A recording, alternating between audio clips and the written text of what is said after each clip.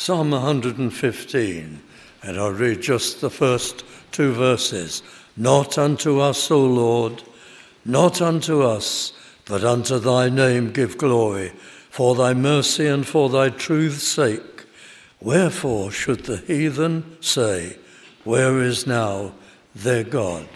And our subject is what we are, we worship.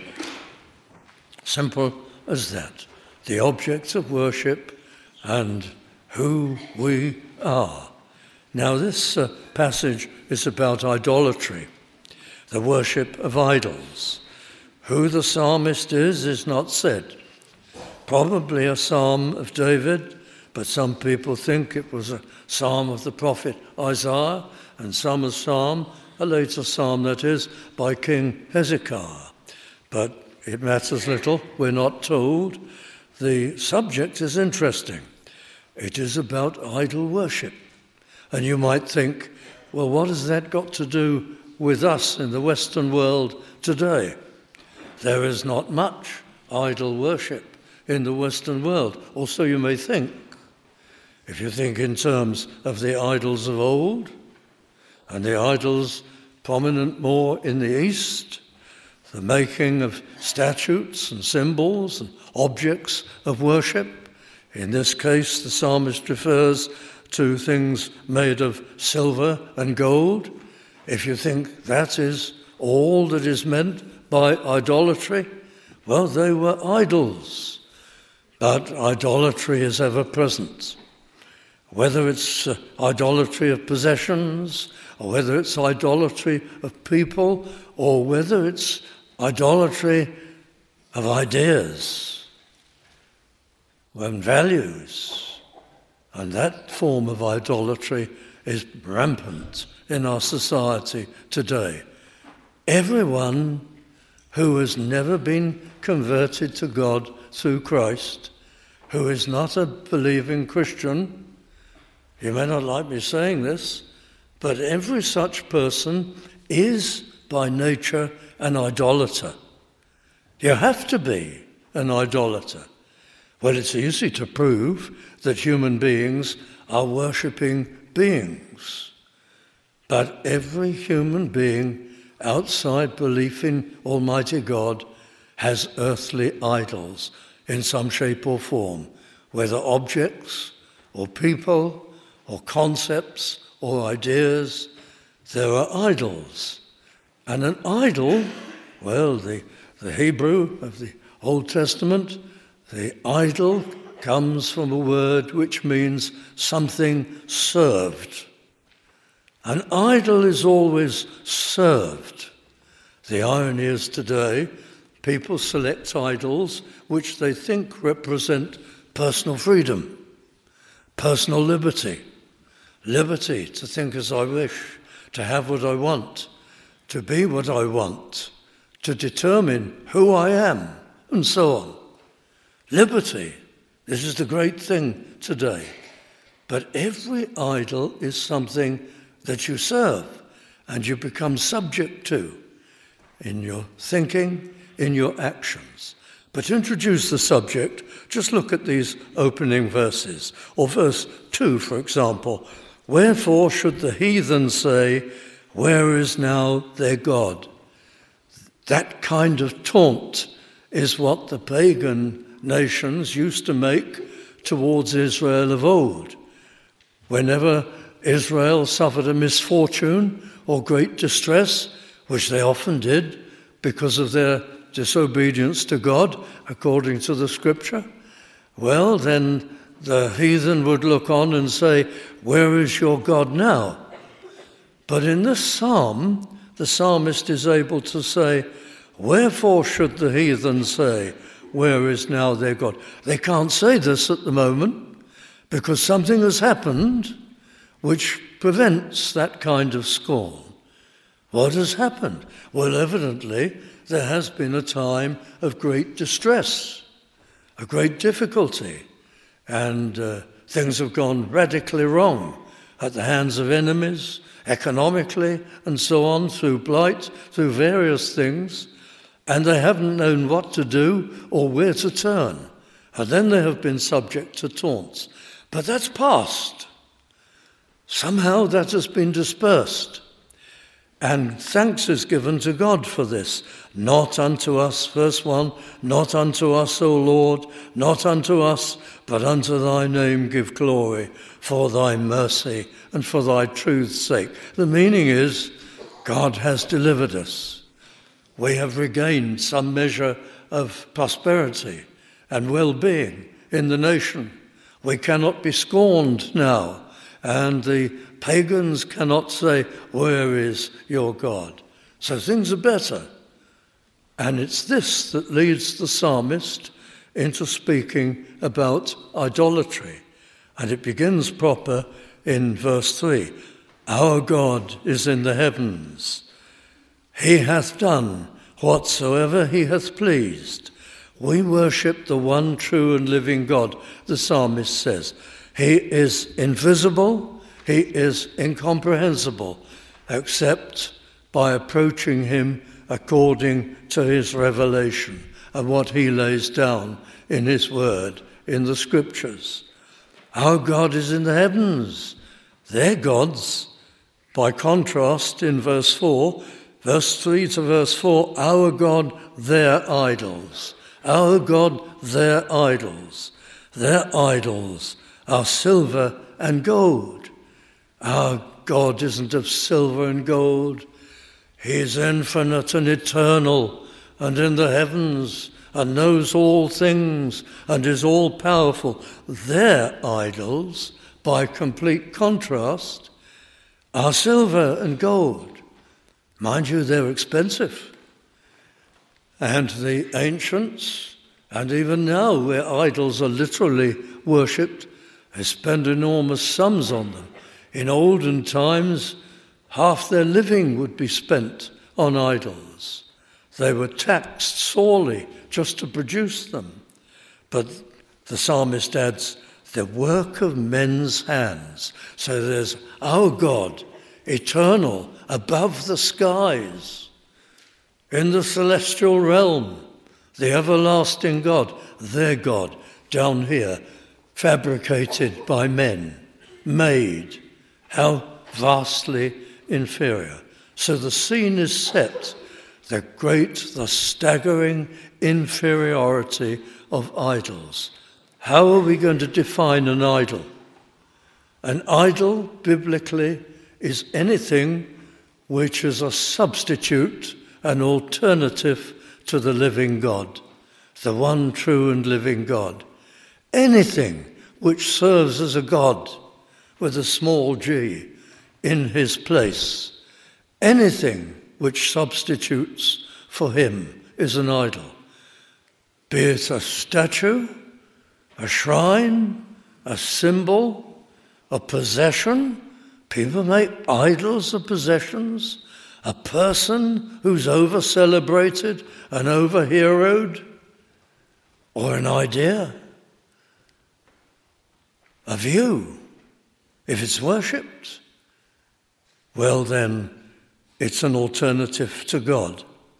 And the description follows. It's this description which is special for us this evening. Verse 5, and I read some of the descriptions. Their idols, they have mouths, but they speak not. Eyes have they, but they see not.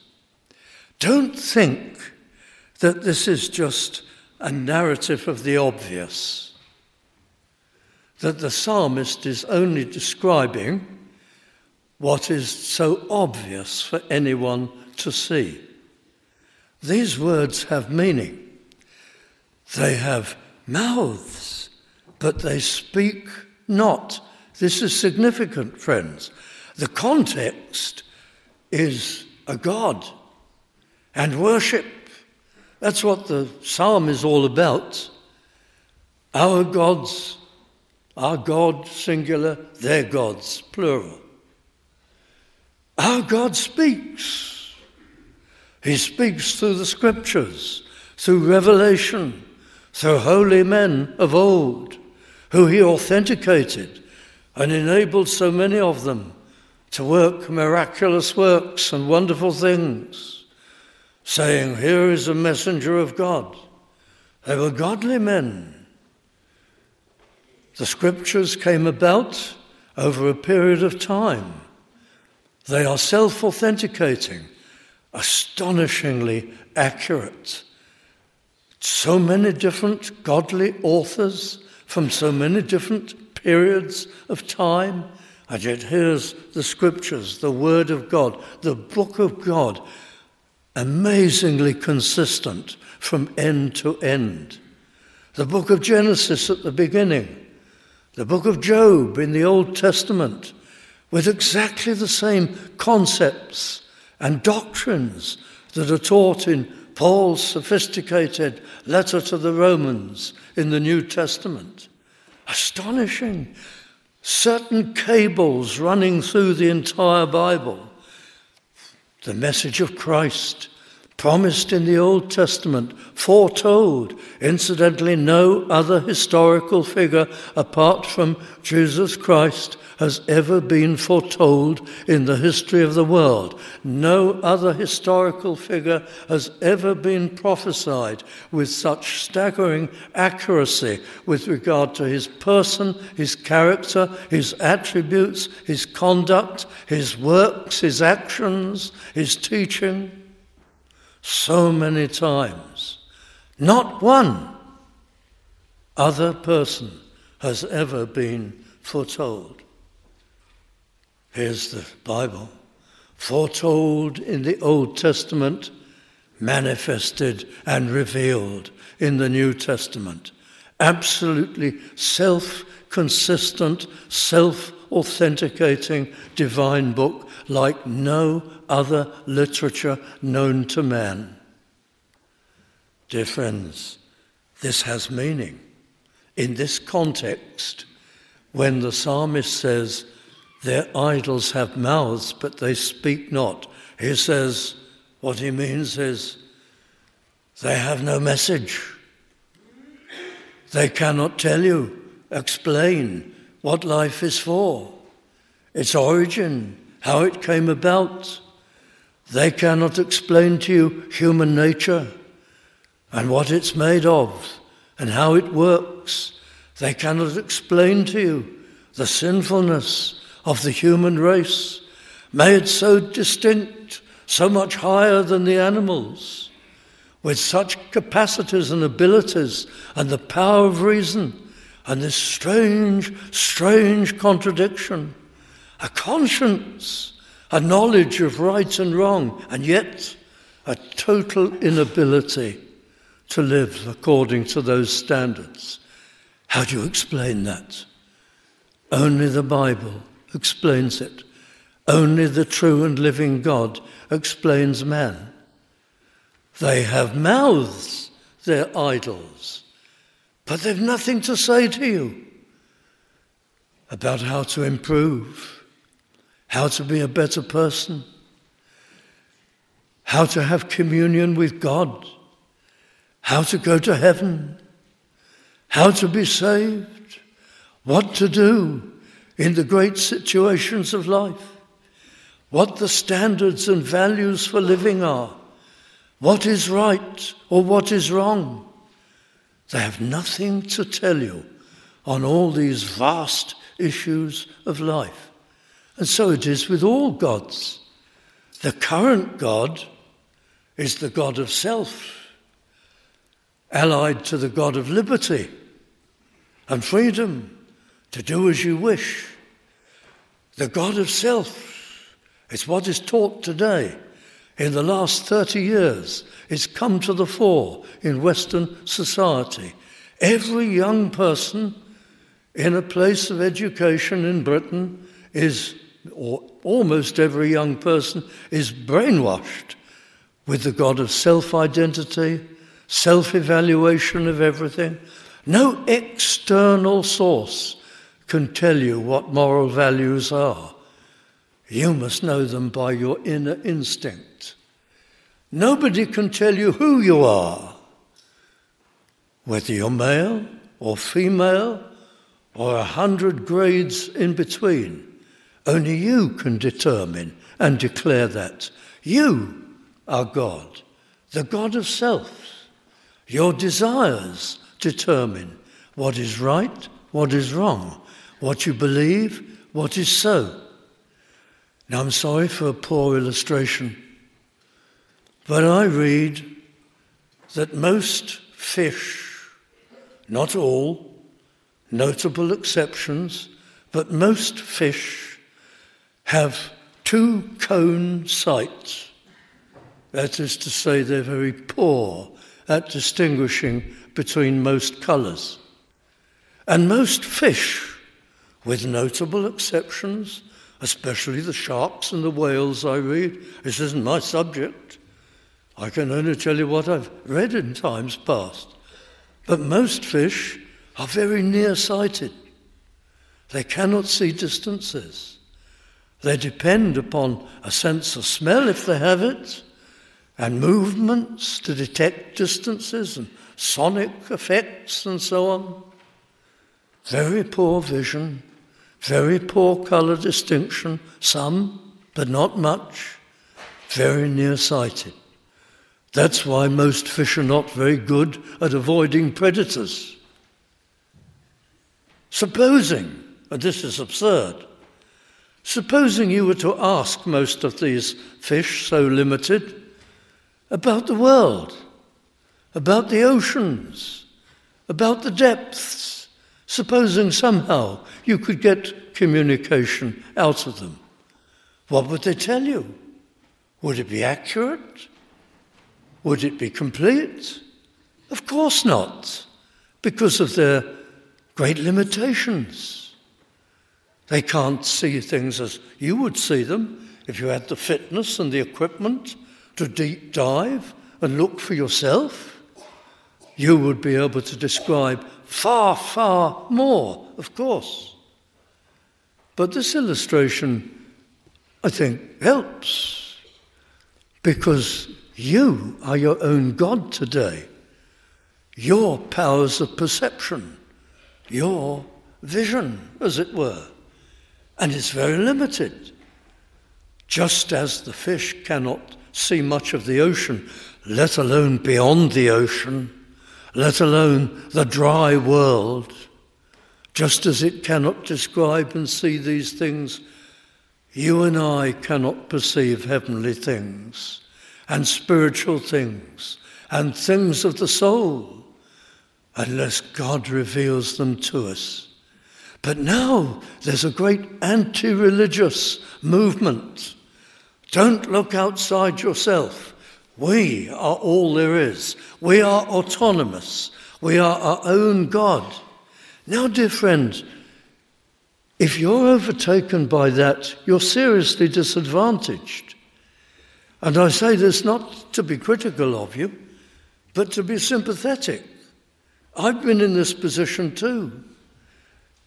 Ignorant of anything about God, ignorant of the state of my soul, ignorant of how to be reconciled with Him, ignorant of heavenly and eternal things.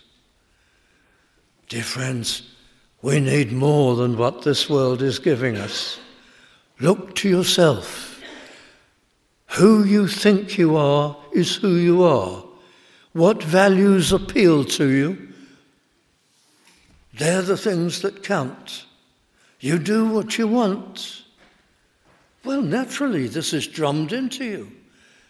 The Bible frees us from this. This is true liberty. That's why Christ said, the truth shall make you free. His truth, His revealed explanation of all things and way of salvation. Look, time is going. Let me show you some of these things. They have mouths, but they speak not. They've no message for you, no vital information, no explanation, no information about God and the soul. Eyes have they, but they see not. This is significant. You bow down and worship that idol of silver and gold. It can't see you. Therefore, it cannot possibly care for you. Therefore, it's not interested in you. It can't see your state and condition. It can't see what your needs are. It can't set any affection upon you. It cannot relate to you. It's unaware of you. It has eyes, but they're utterly unseeing. You make an idol of your possessions, and you say, these will be my source of satisfaction. In effect, you're God, your substitute for God. These will be the things that I aim at, save for, revel in, enjoy. They can't see you. They're not interested in you. They're totally inanimate things. You make your God the God of self and the God of liberty. That's you. You can't see yourself. You haven't got an external sympathizer, one who loves you, one who will care for you, one who will help you. That's God. Only the true and living God can be your friend in heaven, can know your name and your life history and your sins that he must forgive, and can determine what he will do for you and with you as he leads you through life and into eternal glory. You are unseen if you don't have the true and living God. Eyes have they, but they see not. Look, they have ears, but they hear not. You cannot appeal to them. You cannot interact with them. With the true and living God, you come to him and you pray. You find a quiet place. You ask him to forgive your sins.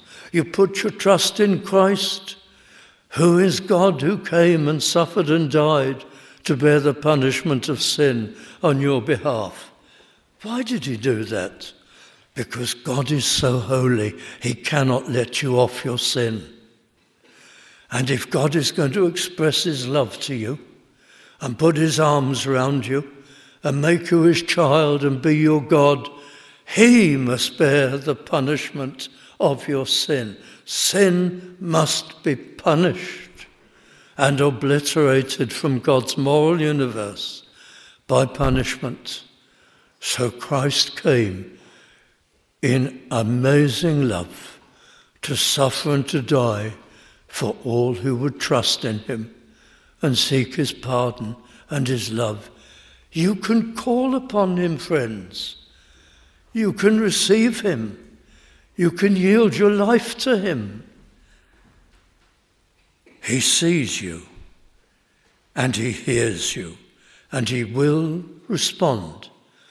No shrine will respond, no pagan god, no possession, no hero that you worship, good as he might be at what he does, can see you or respond to you.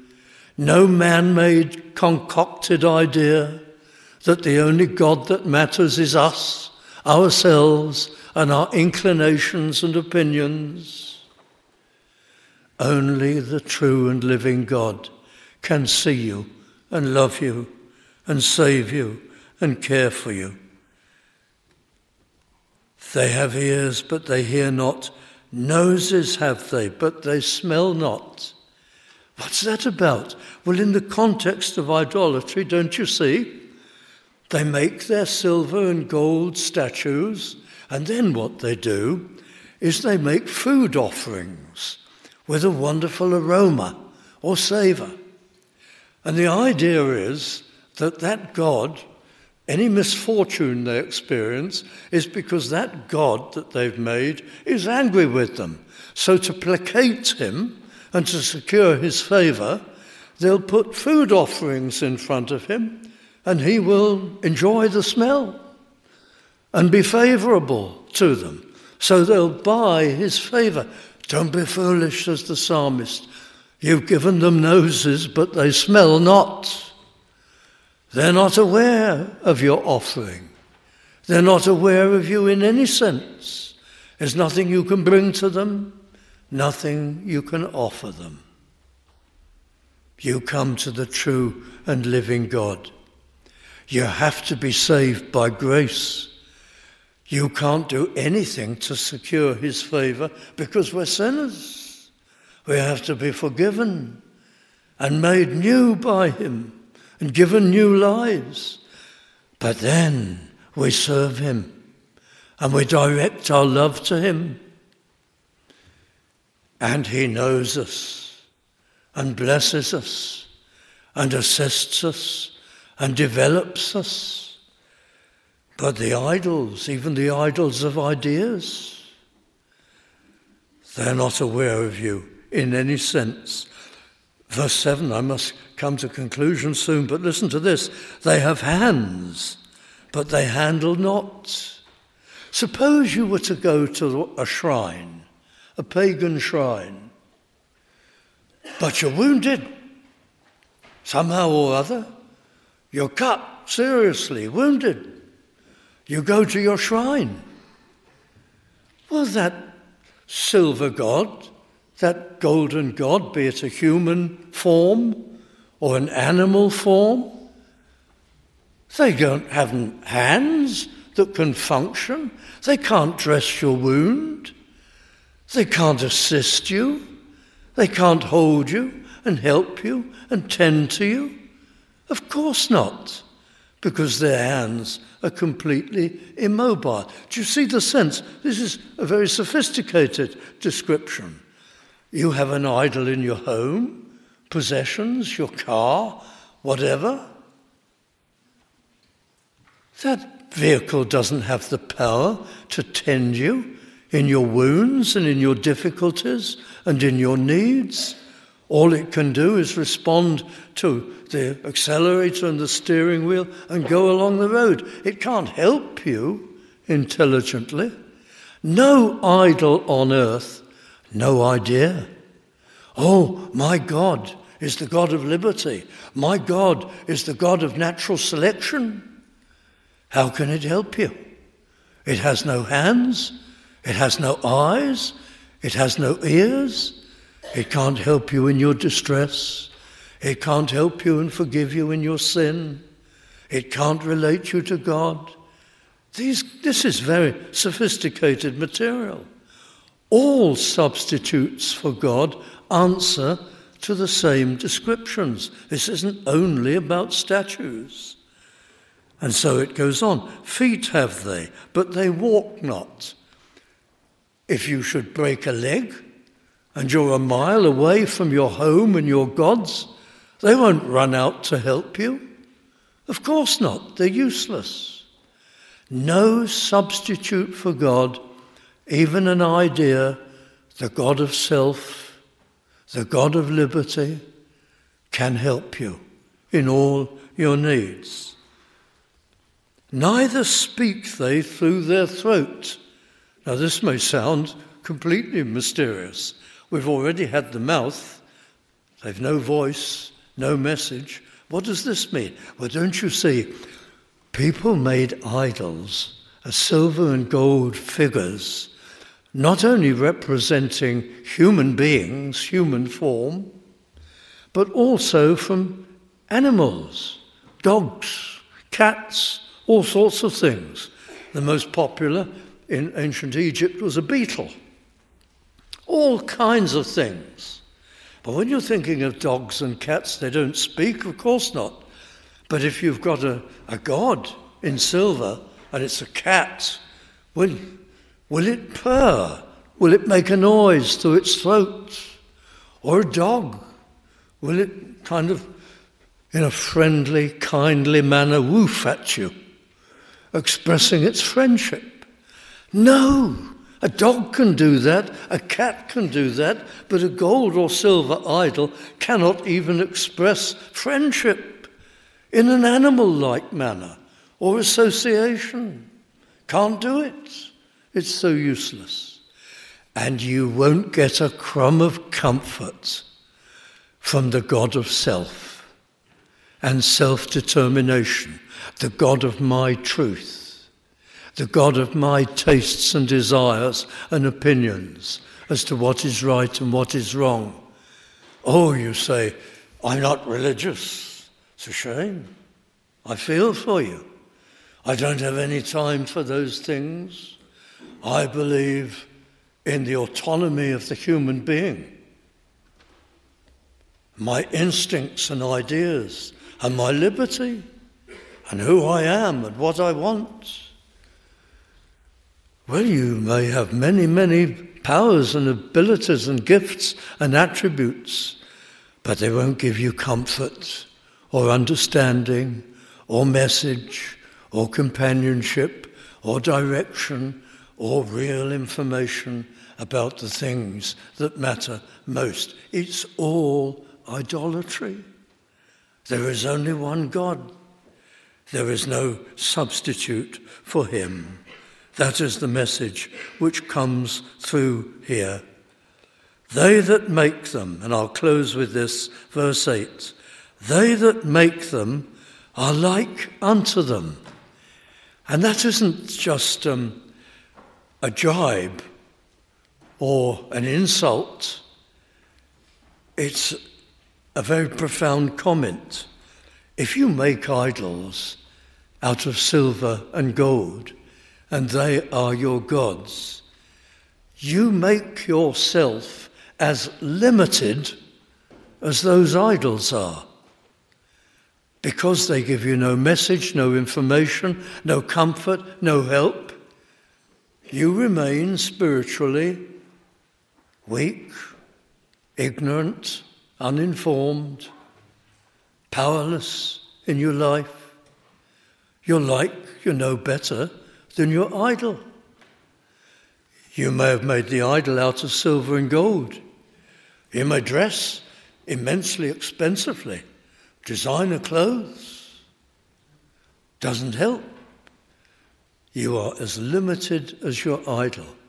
If you say the autonomous me is the only God I acknowledge, no external God, then you are as limited as you. And your ideas and instincts, there's nothing beyond you. You are as weak as you. You are as ignorant as you. You are as cut off from God as you. You are your own God. That's the meaning. They that make them, whatever alternative for God you make, are like unto them, as is everyone that trusteth in them. But look, real feeling. O Israel, O house of Aaron, ye that fear the Lord, trust in the Lord. He is their help and their shield. Come to Christ. Acknowledge your sin. That's what we all must do.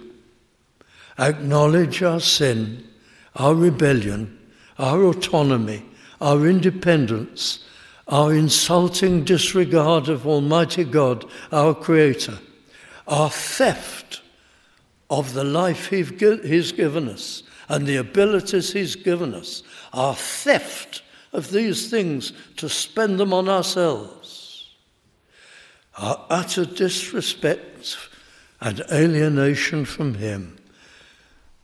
Tell Him you're a sinner. Acknowledge you deserve only His judgment, and thank Him for His mercy and His love that sent Christ to be a sin bearer for every single person who sincerely comes for mercy and for life. And you'll have all the things that idols, whatever their shape or form, can never give you. Let's pray together. Oh God, our gracious Heavenly Father, help us all, we ask. Show us our situation, show us our need, show us that this call is a call of kindness and a call of mercy and a call of deliverance. Help us to understand and to trust in Christ. We ask it in His name, for His sake. Amen.